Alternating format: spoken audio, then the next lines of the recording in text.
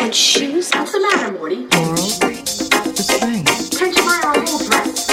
Laurel, the spring. Great gowns. Laurel, beautiful gowns. Fashion has changed. Laurel, No, it hasn't. Hi guys, it's Lauren. Chelsea is not on today's episode because her beloved dog, Francis Keto, passed away suddenly this week. And I think we can all agree that the last thing she needs is the emotional labor of watching an And Just Like That episode and the possibility of a Richard Burton jump scare. But fear not, I am not alone this week. I couldn't think of a better co-host than our friend Carly Shortino. Say that right? Yes, you did. Guys, I just learned that I've been mispronouncing Carly's last name the entire time of our friendship. Anyway, you probably know her. She's a sex and relationship writer for Vogue. Chell and I call you the IRL Carrie Bradshaw. Best compliment of all time. Is it or is it a curse considering what Carrie Bradshaw has become? Oh, I haven't thought about that. I don't think I've been called that since And Just Like That. But I don't know. It always was so aspirational to me what she did. But given that now she's, our sex negative queen, I guess maybe not. I know. So what did you think of this episode? We watched it together. We had to pause it many times. I'll just personally say I'm fully out of the acceptance stage. I'm back to anger. This episode was insane. But Carly, what did you think? Well, I know that you feel like that because we watched it together and you literally paused the episode mid-episode and screamed that exact sentence like at the top of your lungs.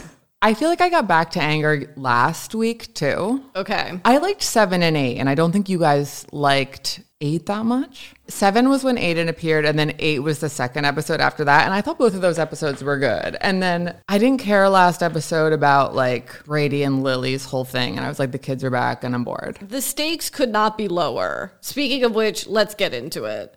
So Carrie and Aiden are at Coney Island. Carrie reveals that despite living in New York for 35 years, she has never been in Coney Island. If you guys had seen the paparazzi photos while they were filming, we knew that they were visiting Steve. What we didn't know is that Steve has opened a Coney Island restaurant that Aiden has invested in. I would want to eat there. I thought that restaurant looked really cool.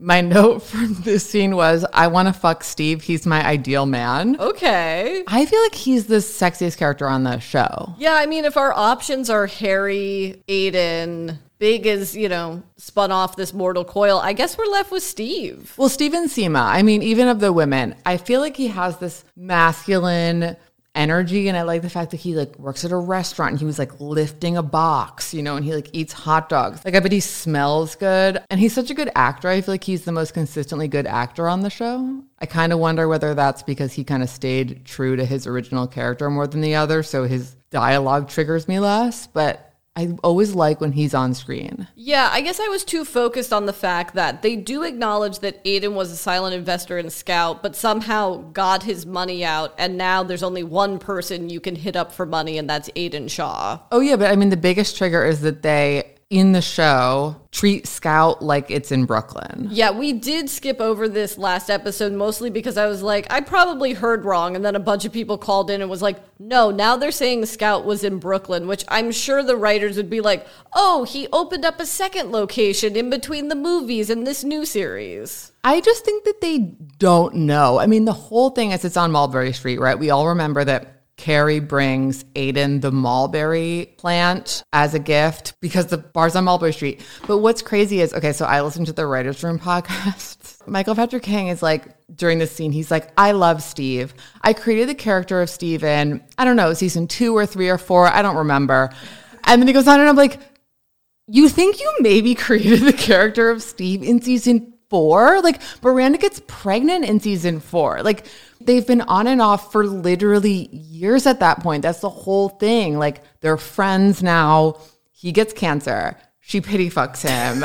I actually went back and looked because every time I watch the show, I'm actually surprised how early he comes in. And I knew it was season 2, but it was actually episode 8 of season 2.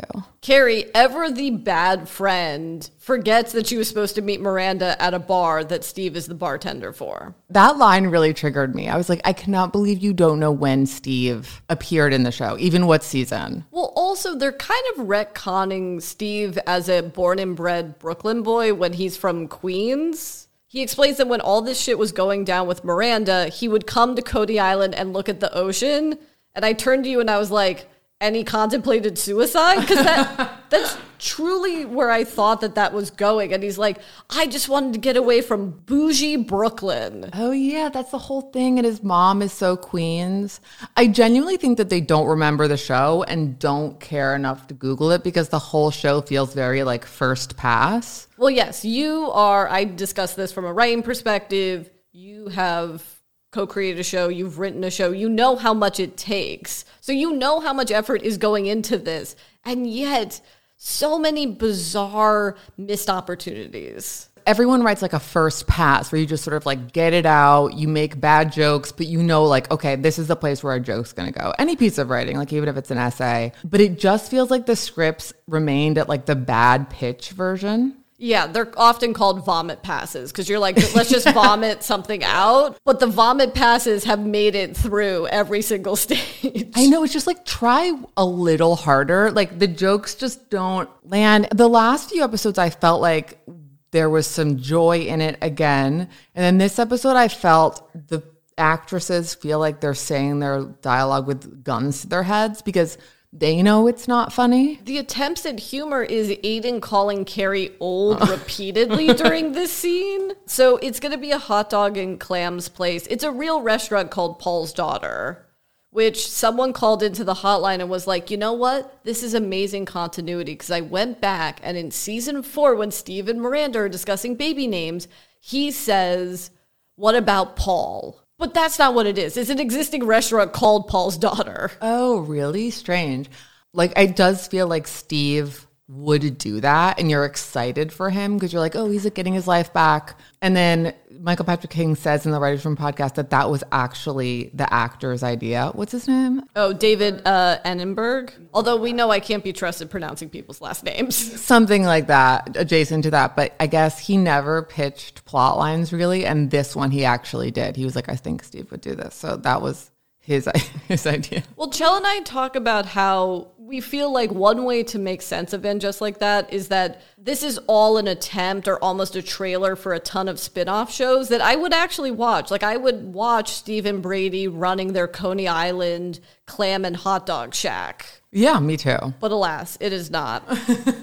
So Miranda's boss comes back from maternity leave, of which she's only taken a few weeks, and she kind of admonishes the interns, these poor interns, by saying, take that slight judgmental tone out of your voice, which if someone said that to me, I'd be like, okay, let's take this down a few notches. I just simply said hello and you're back. And then Miranda reveals that she took 12 weeks off of maternity leave, which does not feel correct for her character. Remember, she had 2 nannies. So she had Magda, and then she got that other nanny. The night nurse. The lactation nurse, right? Like immediately. Rosemarie DeWitt appears in either the 5th season or the 6th season. Guys, I'm sorry, I didn't look it up. But she's the one that rats out Miranda for leaving the office early. And Miranda makes the point that, just so you know, when my mother died, I was back in the office on Monday. So Miranda took 3 months off of maternity leave. I doubt it. Yeah, it's just like that wouldn't happen. Like we all know this wouldn't happen. We're frustrated on a loop forever.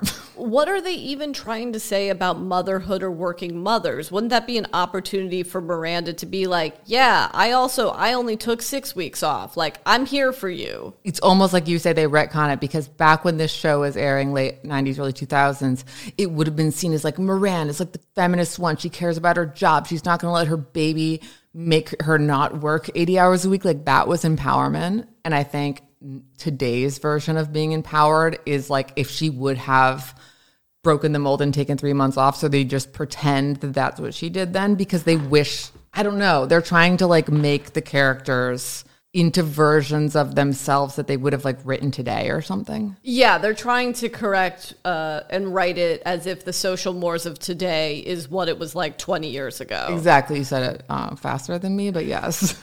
I had practice trying to make sense of this fucking show. But again, you're like, oh, okay, so Miranda's no longer the boss now that her boss, who she was covering for, is back. It's like, no, you're just going to be my right-hand woman from now on. It's like, okay, well, there goes any dramatic tension. Oh, no, the show's not a fan of dramatic tension. I feel like I'm just being a cunt from hell, and like usually you're a cunt, The from, cunt from hell, hell, yeah. and then you have Chelsea to balance it out. And I feel like maybe I should try and be more Chelsea, but I don't know. I'll see. You know what? It's your first go around, and it's just so maddening. You have to get it out. It's like poison, Carly. I know, because I was once there. But then we've got Charlotte showing Sam Smith some Alex Israel paintings, which are like, cool. Maybe this is going to be like that episode from season 2 or 3 where Charlotte dates the rock star because he's trying to buy art. No, it's just Sam Smith as a cameo. Looking crazy, but I do love them. It's not even about Sam Smith because God forbid we have a fun celebrity cameo that helps the plot. No, because Rock has to call and be like, I forgot this thing at school. So then Charlotte calls Harry, who then exclaims, that's not an emergency. I was kind of shocked that from a production standpoint, they found a whole other set or went on location to shoot Harry in an office because we've never seen him at work since season 5. As you guys have said a million times, you wanted Charlotte to get a work plot line. I do like her at work, and I love the outfits that she gets at work, but it's annoying that all the work plot lines are basically that her kids are making it difficult for her to just be present at work. What's interesting, and I would love to get your television writing perspective, is the amount of stuff that they just resolve within an episode versus something like Charlotte's work storyline, which they've teased for several episodes throughout this season, only to get to the penultimate episode of this season to finally get where we want to be, which is like, I didn't need 4 or 5 episodes of buildup about how Charlotte's children walk all over her. I would have gotten that in an episode or 2. I wish that this show started like episode 7 of this season, and that was the beginning of it, just like that. And now we had 20 episodes starting from there. I guess this is setting up that Charlotte is building to a boiling point and soon will not be able to take her family's bullshit. But until then, we've got LTW, Charlotte, Carrie, Miranda. This whole season, there's been various combinations of the girls at brunch. What is your favorite combo? I love Seema. Like, I genuinely think that she's an incredible character. Like, I would watch a spinoff show about her. I think she's one of the hottest women who has ever walked the face of Earth. I like them and her, but I also like them and LTW. As long as the 3 of them are together, I don't mind. I like Anthony. I just want to see the 3 of them. I like them alone, though, sometimes. We only got 1 or 2 times that it's the OG 3. I can only think of one. At brunch, but then I'm also counting them looking at the apartment together. Oh, yeah, I know. That's what's missing in the show. Although I always like Anthony on screen. Oh, we'll get into Anthony's plotline in a little bit. But what's your favorite? Seema with the 3 girls, because Seema is very clearly the Samantha stand-in, the closest Samantha stand-in we have. But the dialogue in this scene is insane. They are at a vegan brunch restaurant. I mean, to be fair, in the original series, they went to Raw when Raw Foods was a huge thing in the early 2000s. So that's certainly in line. But there's this bizarre dialogue about like, oh, I love these zucchini chips. I live for these chips. And then Miranda goes, well, you need something to live for, which Cynthia Nixon's delivery of that, I agree with you, does feel like she's got a gun to her head to deliver that because it's so sad and weird. I also wrote that you, again, had to pause at this place, and it looked like your face was like you looked like when you chug something that tastes really bad and you're like struggling to breathe. Do they know episodes of television are a limited amount of time? So the things that you choose to make people say like matter? Like, you know what I mean? It's like, why is that dialogue that's being said in the show? Like, why are they talking about multiple lines, how good these chips are, but not saying anything interesting and not saying anything funny? It's just like, just say something more interesting. I mean, this isn't helping them beat the AI rumors, and probably rumors we started of like, are studios secretly trying to put forth AI written shows to see how we will accept it as an audience? I don't know, but I just can't believe how bad the dialogue is. And these actors are so good. And you know, when there was a lot of moments in this scene where like they kind of look at each other and they're like, ha, ha, ha, like have to fake laugh as if the other person is saying something funny, but they're not actually saying something funny. And I'm like, their acting chops can't even get them through how bad this dialogue is. That and pretending to be drunk realistically on film is the most difficult thing to do. Which Charlotte honestly does so well later. This scene is also weird because as an audience, we know that LTW is pregnant, and there's this kind of who's on first-esque comedy bit where Charlotte's like, tell them your big news. Yeah. And it's about the PBS thing, to which Miranda says, they're Ken Burnsing you. Charlotte's like, no, the other thing. And I'm like, oh, okay, they're going to reveal the pregnancy now? And then LTW is like, oh no, I won a Michelin star chef dinner for 16, but for whatever reason I can't host it. Like, Carrie, would you like this? Which is so clunky and weird. And if you knew you were going to do this, like, they went to a school function for Halloween. Like, you could have just set that up there, right? Oh, yeah. I don't even think I understood what was happening. It's all just to get the phrase, we're going to have the Last Supper at Carrie's old apartment. Because for some reason, she's like, well, certainly my gigantic Gramercy Park townhouse can't accommodate this. But you know what? How about my empty studio apartment? I always think of a studio as being defined by the fact that if you're in bed, you could see like your refrigerator. And we never really get a view from Carrie in bed to see whether you can see her kitchen from her bedroom. Yeah, that is the most unrealistic thing about Carrie's apartment, is that segmented, almost vestibule-esque kitchen that she has. Yeah, and there's a hallway when she walks in. I would say that that's like an elevator, and that giant walk-in closet. I don't think that's a studio. Fair enough. So then we get Miranda and Carrie coming down the stairs. They're at the Essex Market, I believe. Okay, yeah. I think Paul shouted that out from the background when we were watching the episode.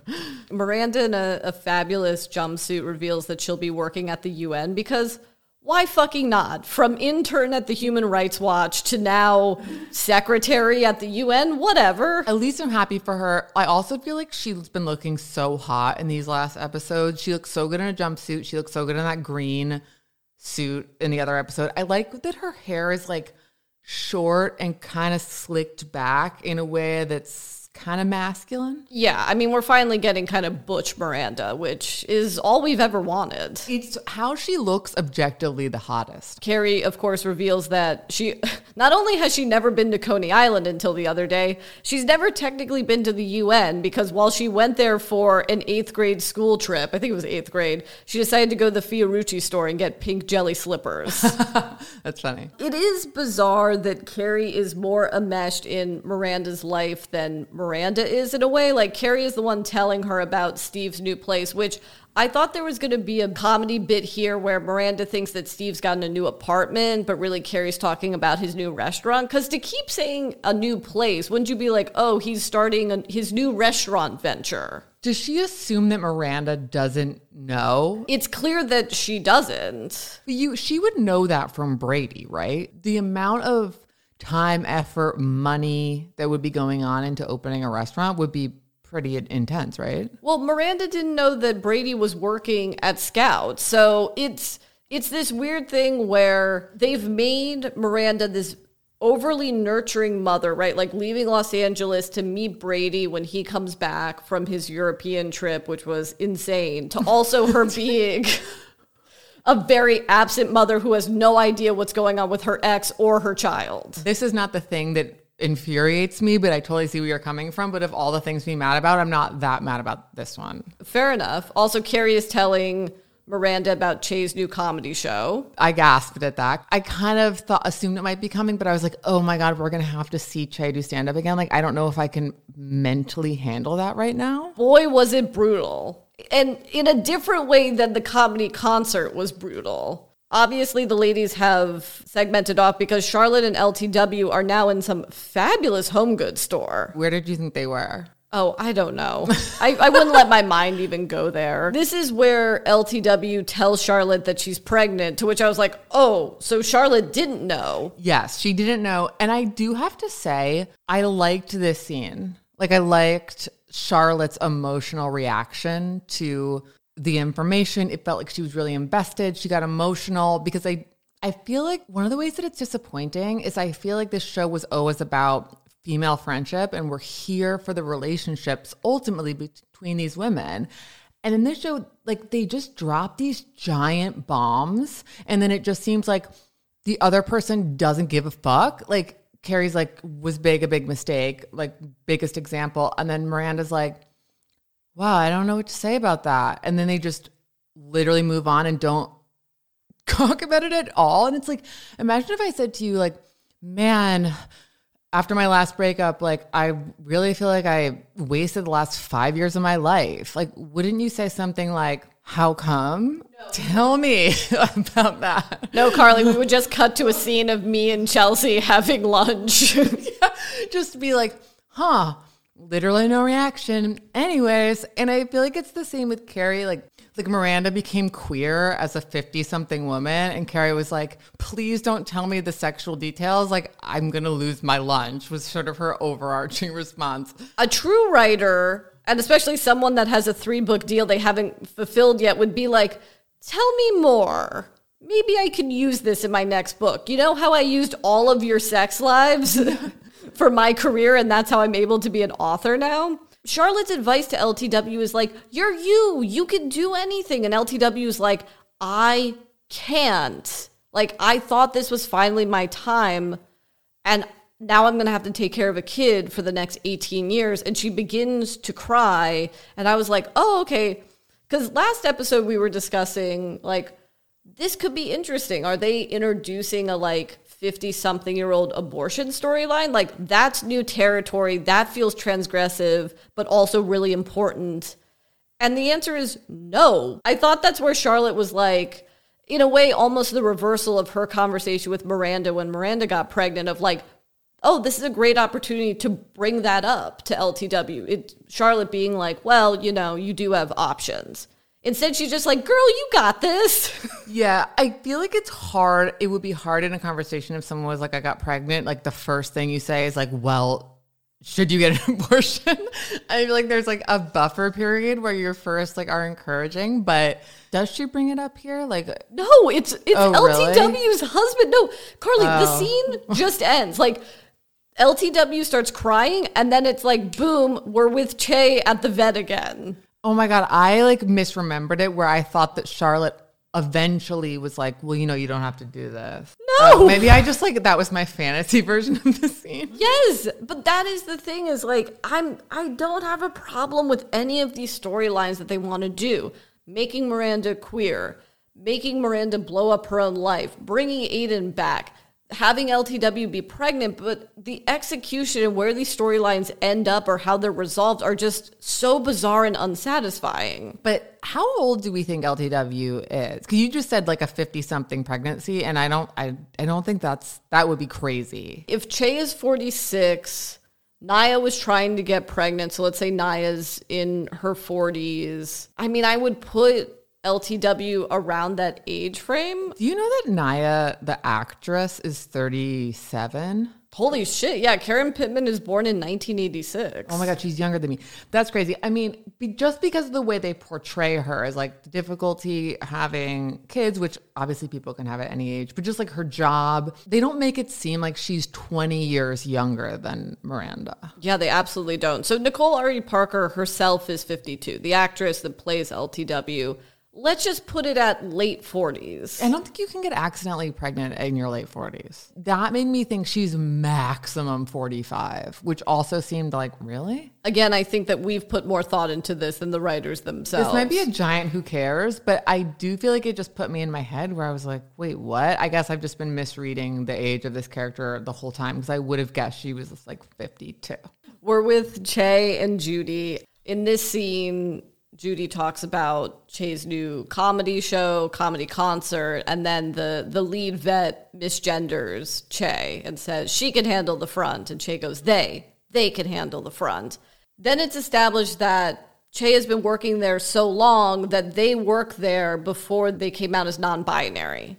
And so instead of this vet misgendering them, it's more that they, as Judy says, they remember you from who you were before. This is so much backstory for a penultimate episode of a season. They're just like, we got to throw in one more time of Che being misgendered. I'm just like, we get it. Like, literally the amount of times on this show, people say like, they. So then we have Anthony and Giuseppe, which might be the most amusing scene of the episode, which is Giuseppe is averse and Anthony reveals he has never bottomed. To which Giuseppe says, with all the sex and never been fucked. Yeah. And then Anthony has, again, I would imagine this is true to life from MPK's perspective of that generation, you know, younger boomer, older Gen X generation where as Anthony says, the roles are very defined. I'm not the woman, which I was like, whoa, okay, this is interesting to do. Yeah, I thought that was interesting. Like, I love their relationship. I think Anthony is so funny, incredible, such a good actor.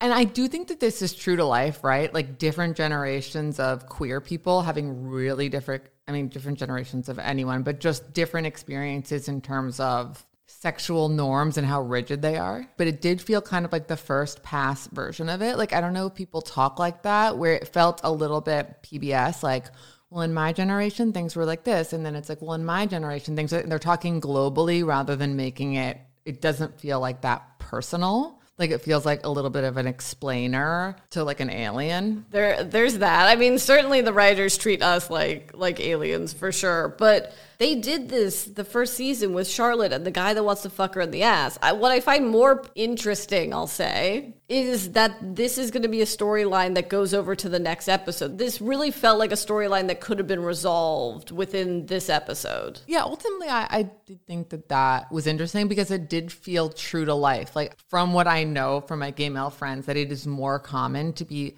burst now than before. Have you heard about it? That it's called a side?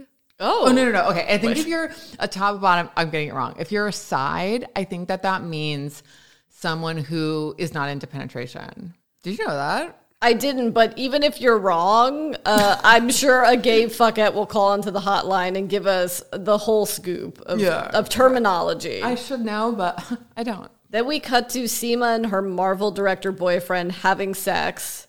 Seema immediately says, "I love you." And the director says it back, and then she has this look of shock on her face. Her face looked like the times I've had sex with guys who premature ejaculated. Like, it's this face of like, it's sort of the face that Carrie's premature ejaculation boyfriend makes. Justin Theroux, where it's like, it's coming out, but you didn't expect it. Also, my question to you is, does it look like they're even having that good of sex? No, that's what I thought. When I first saw it, I thought that the reveal was going to be that the sex they have isn't that good. Yeah. Those actors don't have chemistry, I think. Like, I think I said this to you before, or maybe I literally just said it to myself or my dog, because that's who I have to talk to about, and just like that, because I live by myself. But I think that my pitch is that those actors don't like each other. Many people called in and sent us DMs that were like, oh, I think Aiden and Seema have fucked before. And it's like, no, I think John Corbett and the actress that plays Seema just have like real fuck energy. Her level of sex appeal is incredible to me.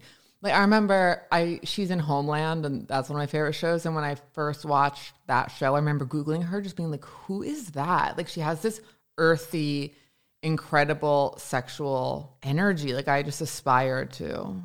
Before I move on, though, do you feel like it felt the same for the audience as us watching it as it did for her, where the I love you seemed like it came out of nowhere? Because we haven't seen them emotionally connect ever. No, and I think one of the problems of only having 11 episodes, but having truly 11 characters to serve, is you have to have these very quick moments, and you kind of can't touch down with any one person, and who they choose to give time to is very interesting. I also think this lends to my belief that this is going to be a series finale and not a season finale, because this really feels like, oh fuck, we got to wrap up Seema's storyline because we've brought up the fact that she's never been in love, so we have to give her love. Even if we got one scene, like a single short scene of them having a conversation, and for whatever it is, Seema feels like she can be vulnerable with him like she's never had before, or they have like one meaningful conversation, or you see them together like laughing and experiencing joy. We just never seen them even have a conversation aside from her talking about like real estate. It's one thing for the original Sex and the City to have them all paired off by the end of the series, but this was really an opportunity to show like, you can be self-fulfilled and not have a partner. This yet again feels very reductive to be like, if you don't have fucking love in your life, you are fucked and your life is meaningless. It would be hard to never have a relationship into your 50s. I guess she's in her 50s. But that's why I do think that it would have been nice to see, like, after all these years, like, why this guy? Like, what is it about this guy? Is it because he's rich? Like, which you don't need because you're so rich. There is something about him and we're never told what it is. I don't know if you ever watched the Jane Fonda documentary that was on HBO. I think it's like Jane in 5 parts or something. But the first, I believe, 4 parts are about her relationship with men. So her dad, her first husband, her second partner, Ted Turner, and it's her looking back and realizing that her life was defined by the men in her life. And the 5th part is just her on her own and how she's the happiest being by herself. And she finally was able to find love on her own terms. And so that's why I'm like, I don't understand. Like, the template is there. I would love that. I think a lot of the criticism is like, well, you're just ageist and, you know, so you can't appreciate this. And it's like, no, I want to. It seems like they're setting her up to be having a later in life, quote, I mean, not really if she's in her late 30s, but just like the sexual exploration that she didn't get to have before. And I feel like they'll end her being happy and alone. Yeah, that's true.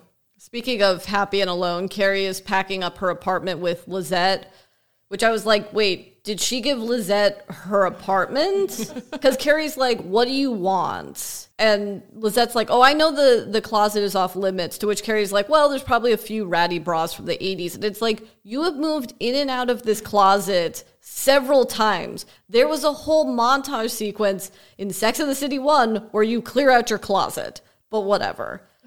Lizette's like, well, this cool black rotary phone is cool, which really does feel like a Gen Z to Gen X conversation where it's like, I'll never use this rotary phone, but like, it is a vibe. Can I keep that? To which Carrie's like, that phone has calls on it. I have to take it with me. I just don't know where the line is. If Aiden can't go in your apartment, how is he going to feel when he sees like the phone you've had for the last 20 years in your new place? Right, like, can she bring anything? Like, what can she wear outfits that she was wearing? Because she still has the same body. We know she can fit into all those clothes. Where is the Vivienne Westwood wedding dress going to? Oh, no. He probably loves that dress because it's the dress big left her at the altar. He's like, that vintage no-name suit you really did get married in, that's got to go. Right.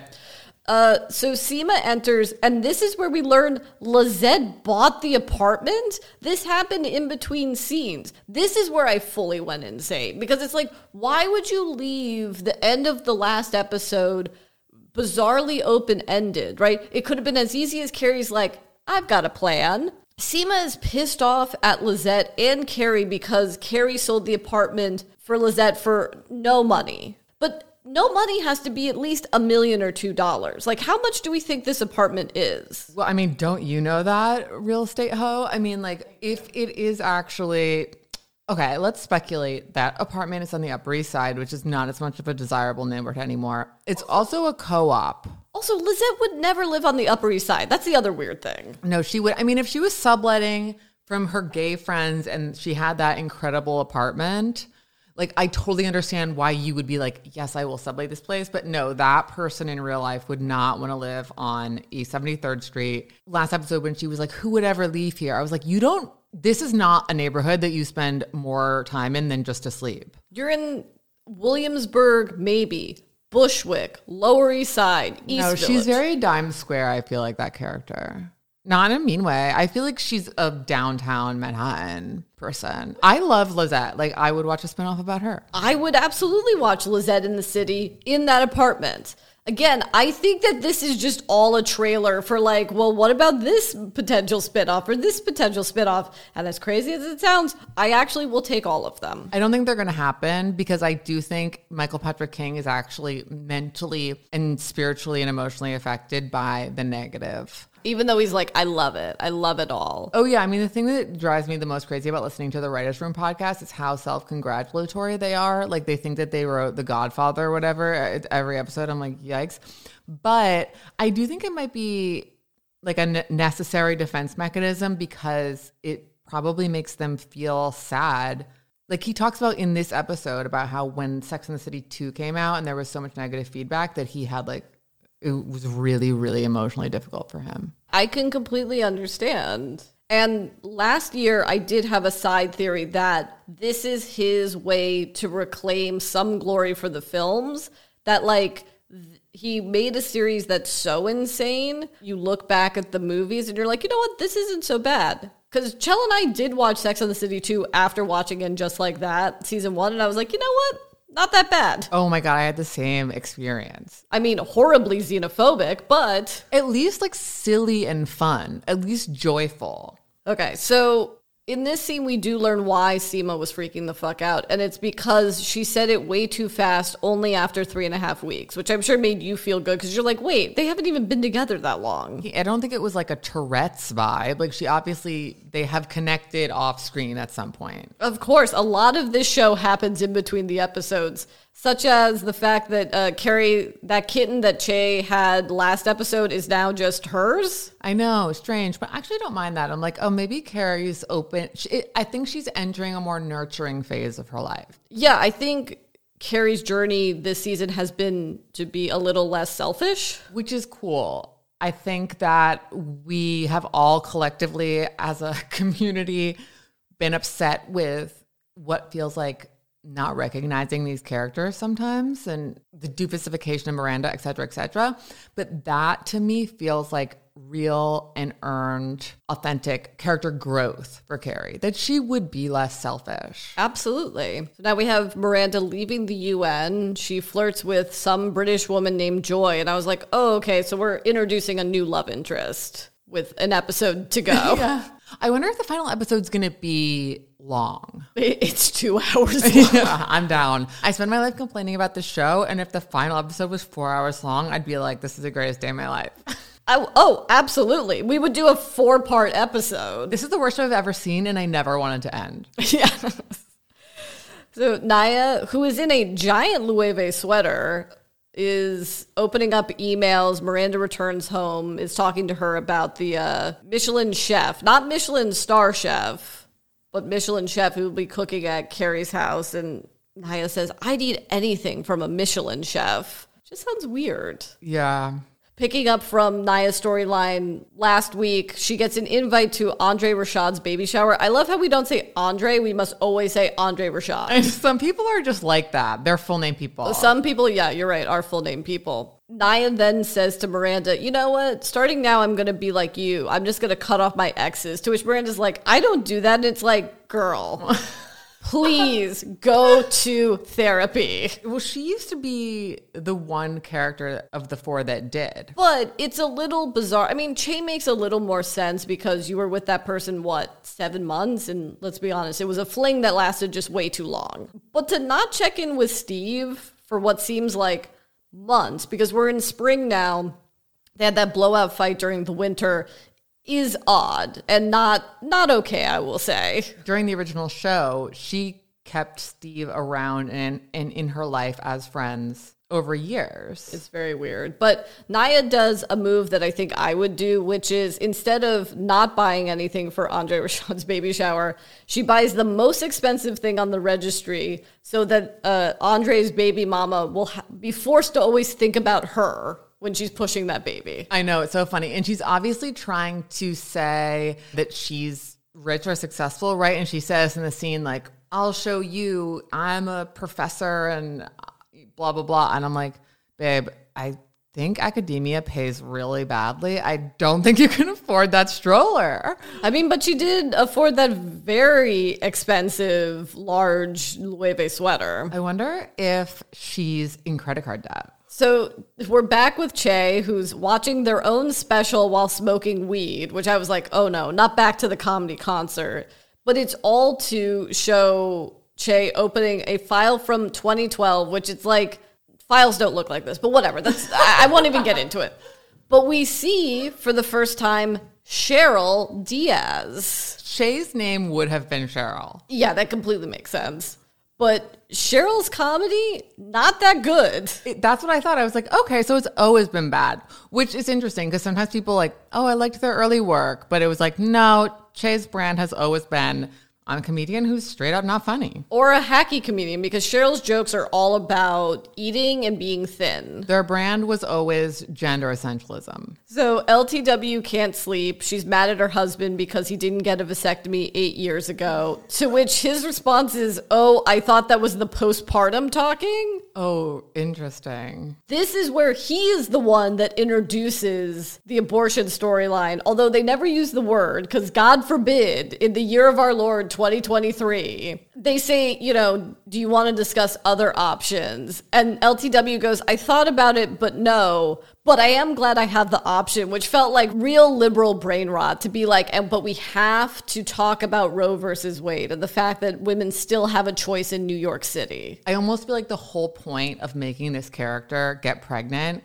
is so that she could say the line, I'm so grateful that I have the option. Nobody talks like that. Like if you were with your husband talking about whether or not you should end your pregnancy, I don't think you're like, thank God I live in a state where I have the option to get an abortion where some women have to travel miles. It's just like, really? It's just political speech that I don't think is authentic for the moment. It would have been made worse if she was like, and if it's a girl, I think we should call her Ruth after Ruth Bader Ginsburg. They shot that, but it was like cut. Even Michael Patrick King was like, this is too much. This, I will say, is the most insane, could have never predicted it and just like that history. This is more shocking. I know we say that almost every episode where we're like, no, this is more shocking than and just like that Big died. But Anthony visits Carrie. He has a terrible attitude. Carrie has 2 Cosmos ready. And she says that Stanford has a letter for him. Stanford has not spoken to Anthony for a year. And maybe it's because Stanford is now a Shinto monk. And she shows him one of the most horrendous Photoshop photos I've ever seen. Not as bad as the Photoshop photos of Brady in Europe, though. Actually less bad than that. Those were pretty bad. I think the worst Photoshop family photos I've ever seen in a movie is the beginning of Gone in 60 Seconds, which is a Nicolas Cage, Angelina Jolie film where the whole opening sequence is like going through and showing family photos where they've horribly Photoshopped Giovanni Ribisi and Nicolas Cage together. Oh, I don't remember that, but at least maybe they had the excuse of it not being as advanced back then, where now you could just tell an AI like Brady in front of the Eiffel Tower and it would have done a better job. But then thankfully Anthony is our spirit animal, is like, get the fuck out of here. What is with this Photoshop? And I was like, yes.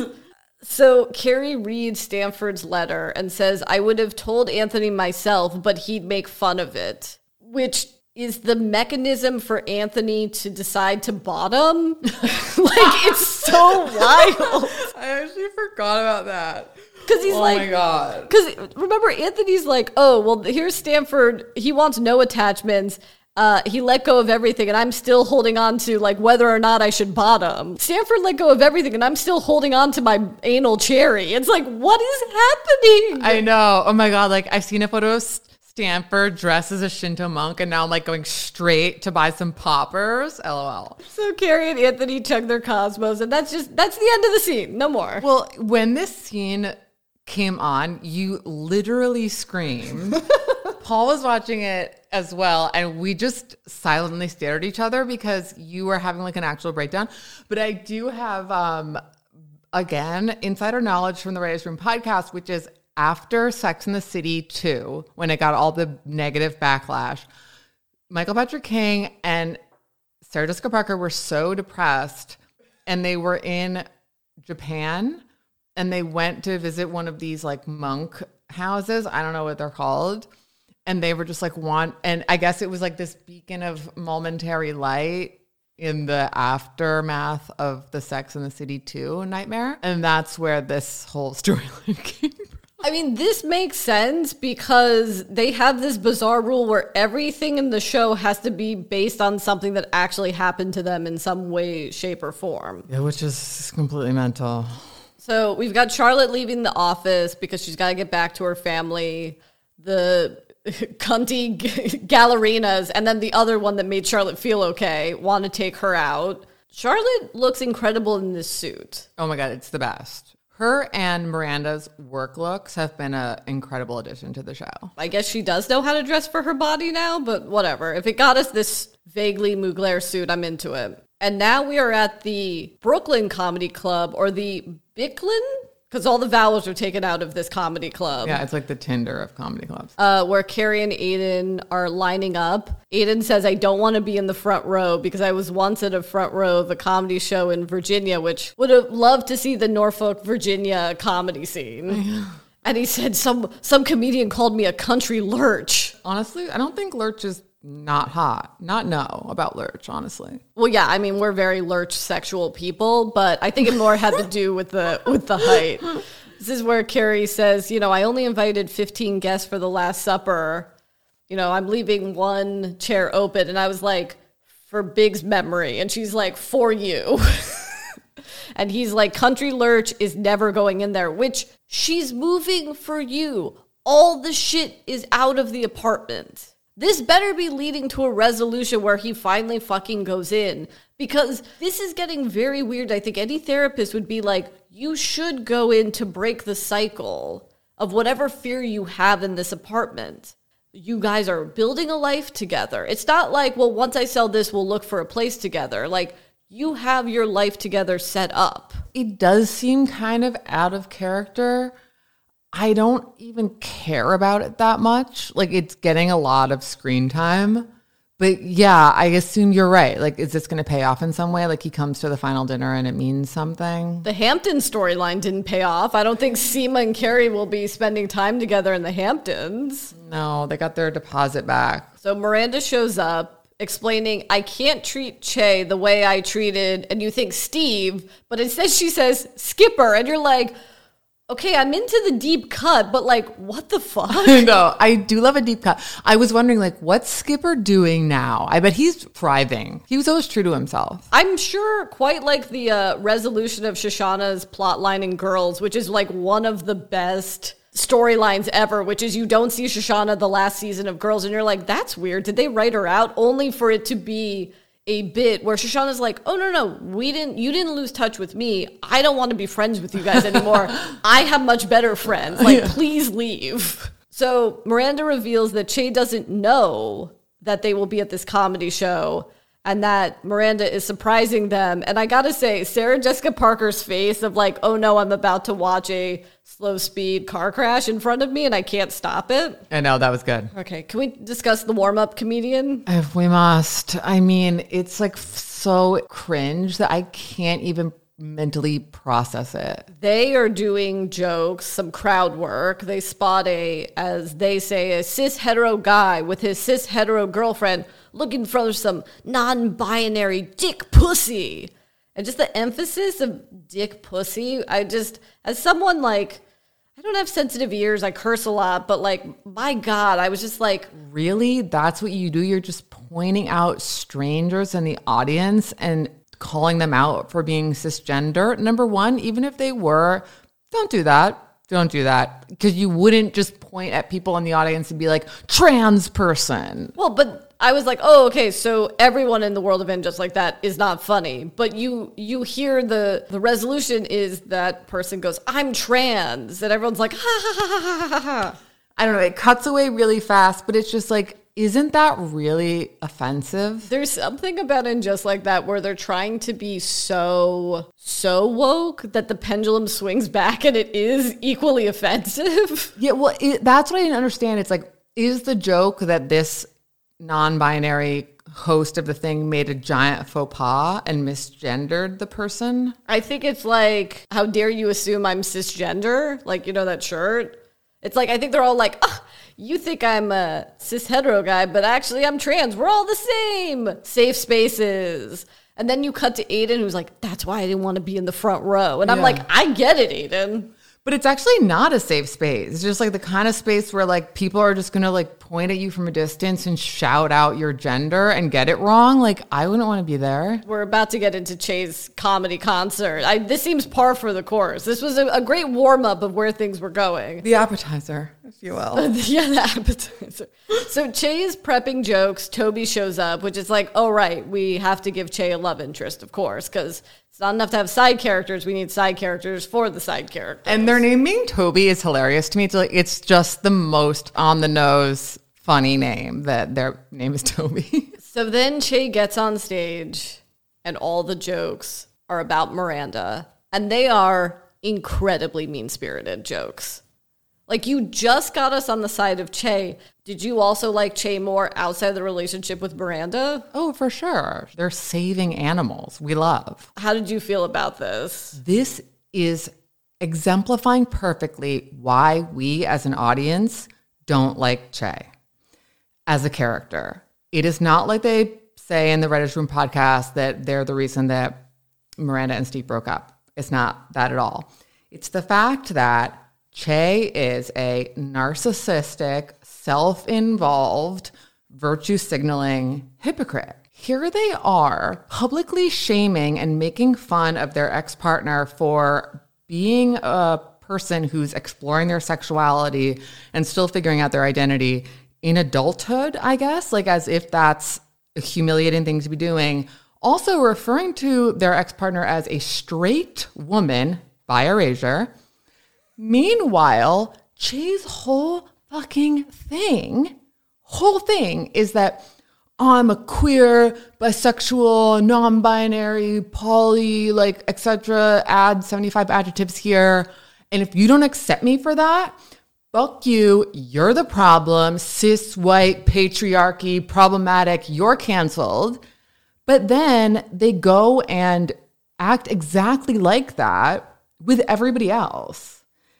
And lastly, to finish my endless rant, it's like, I'm going to go out on a limb and say that Che hadn't identified as that laundry list of things at the age of 13, right? Like, weren't they still figuring out their identity until recently? Like, when do we think Che became non-binary? Within the last 10 years, because Che is 46, which is established in a previous episode, and then we watch Cheryl Diaz's comedy from 2012. And I bet it was even less than that. And the thing is that this is why we don't like Che, because they're a shitty, unself-aware narcissist. Shows can and should have characters who are shitty people. They exist in our lives.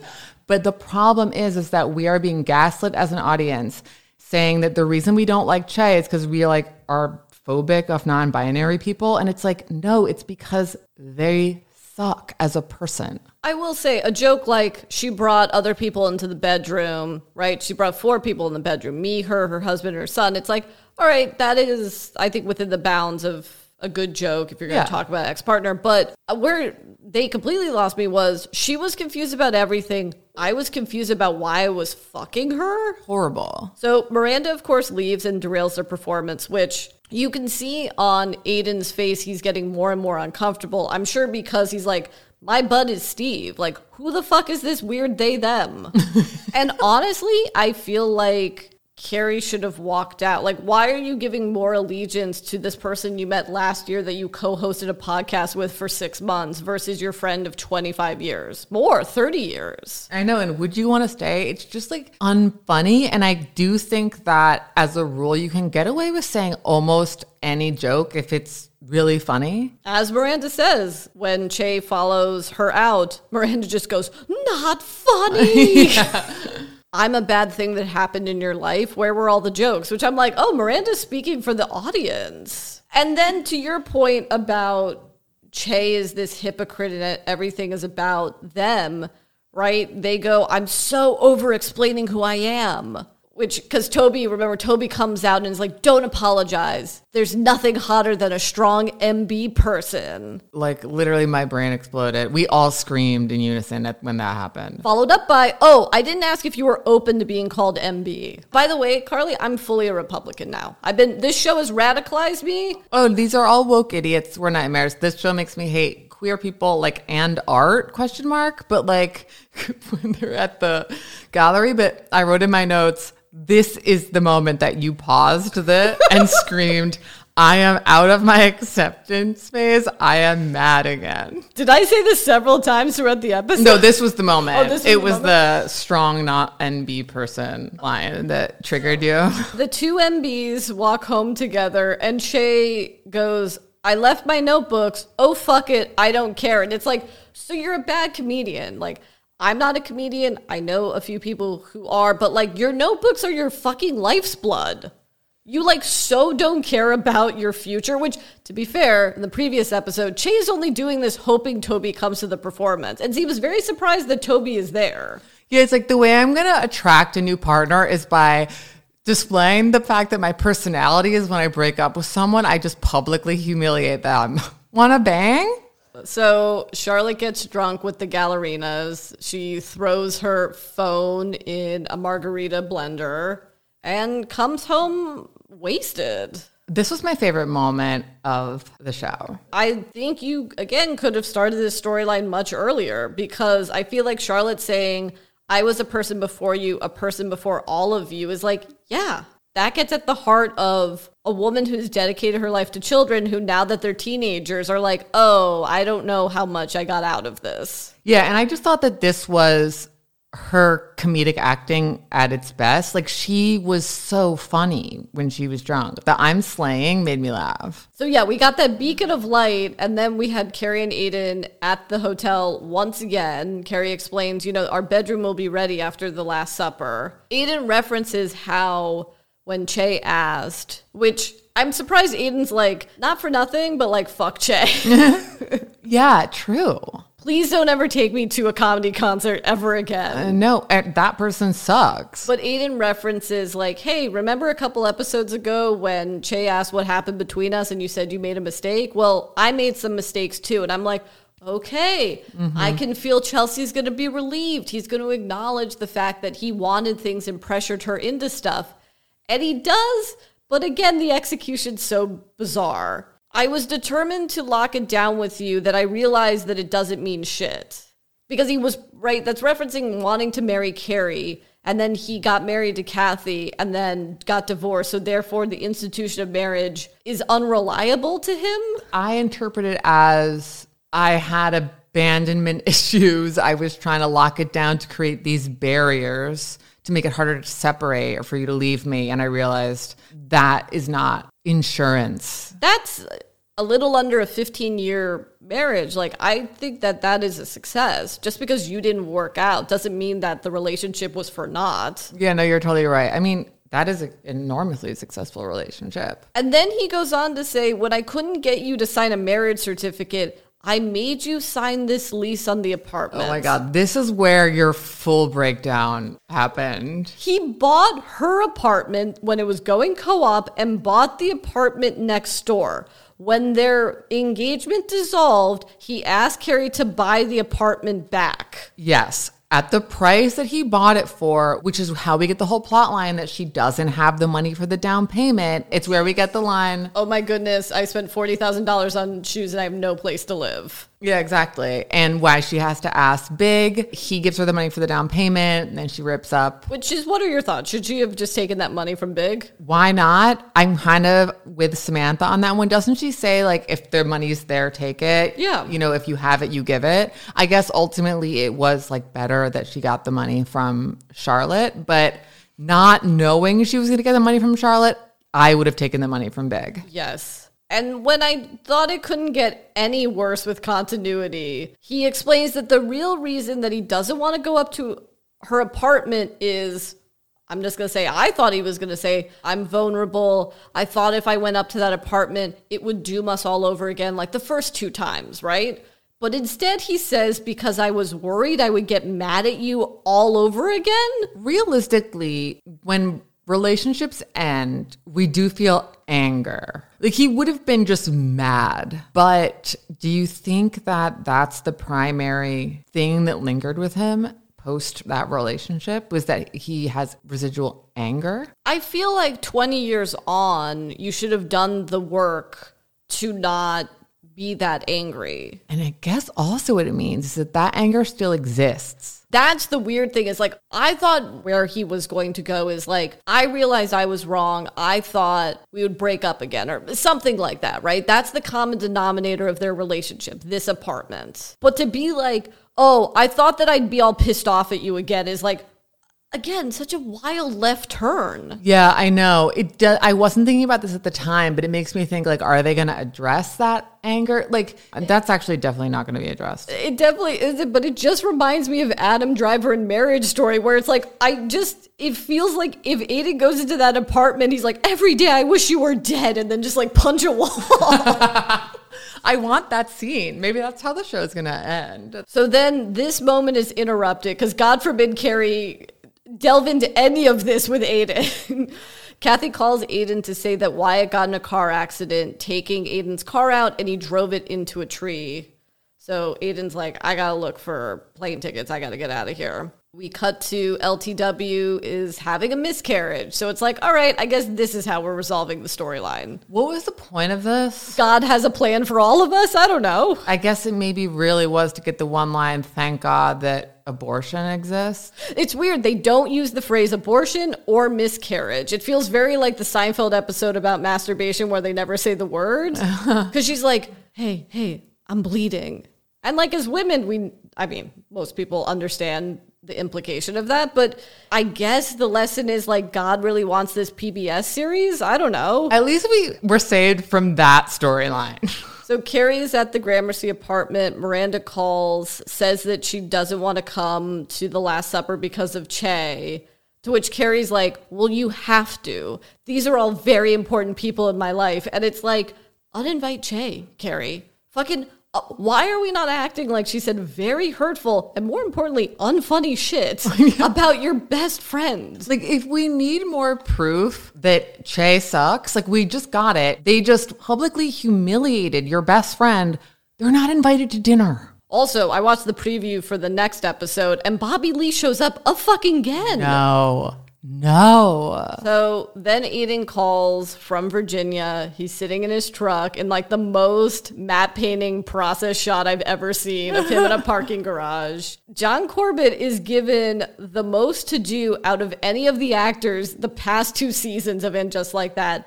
He begins sobbing to Carrie, saying that he should have been there. Oh yeah, it's a capital A acting moment. I was shocked. You were hysterically laughing, which was a weird reaction. Sorry, people showing genuine emotion is funny to me. Also, I'm sorry, Carly.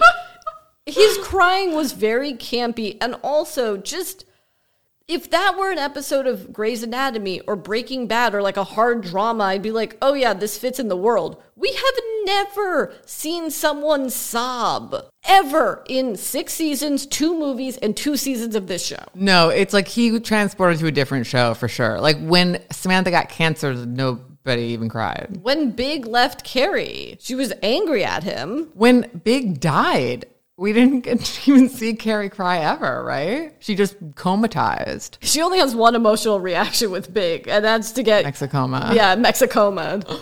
Funny as I found that scene, it is a great beat for Carrie as a character because truly that scene made me realize going back and thinking about the original series, everyone was there to take care of Carrie. She really hasn't ever taken care of anyone. Like even when Miranda threw her back out, she sent Aiden. Oh my God. Yeah, true. Yeah, it was jarring to see him cry, but I'm not anti this scene. It is nice to see her emotional progression and just to see her in a new way. And she's good at it. Like she is caretaking. Because she has been so selfish as a character overall. Her version of taking care of someone is just simply listening. Exactly. And then we got the end just like that. For the first time, I was worried. About what? I know. Is it like about the relationship? See, I read that as for the first time I was worried about another human being. Oh, really? I realized there was a person that wasn't me. Who like has those sad feelings and that water that comes out of your eyes? He says something along the lines of, I wasn't there. Meaning I was in New York with you, right? And I think that what this is making her worried about is like, oh, this picturesque life that I imagine where he's going to be living in New York with me in this fancy house that I spent, like $30 million on.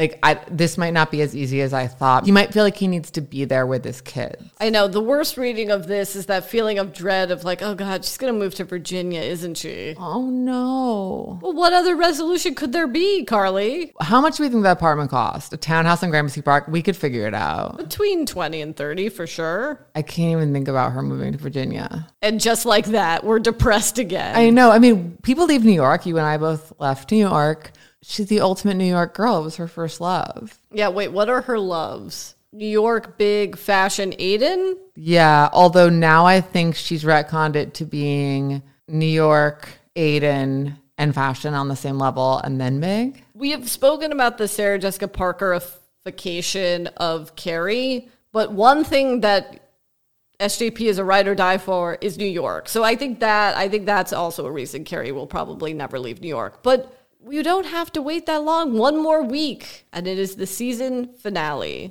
We need another season because I really look forward to your guys' recaps of the show so much. I don't think I told you this, but after I watched the first episode of season 2, it was so triggering because we all expected it to get better, and then it kind of didn't. That for the next few episodes, I would listen to your recaps first, so that I could mentally prepare myself for what was going to happen. So it was like I had already accepted it, and then I would watch the episode. Carly, I don't think I can handle another season of this show. From what you say of the writer's room, I don't know if the writers can handle another onslaught of just negative reception to this show. No, but Lauren, it is good for your career. And that's really all that counts. You know, I'm in my original series Carrie era. I'm like, what can I get out of this? I know, exactly. I do think probably you'd make a considerable amount of money because of the existence of And Just Like That. I will neither confirm or deny this. Carly, thank you for being my co-host. Please come back. Oh, I would love to. I'm such a fan, you know. And we'll be back next week, guys. Bye. Bye.